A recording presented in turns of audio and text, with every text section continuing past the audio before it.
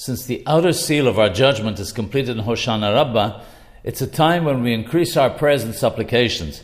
After the Shachrit prayer in the morning, a bunch of 5 araboth, the leaves of the willow, that are fit to be used on lulav should be taken and beaten on the ground. The ground that they're beaten on should be earth and not on tiles or wooden floors.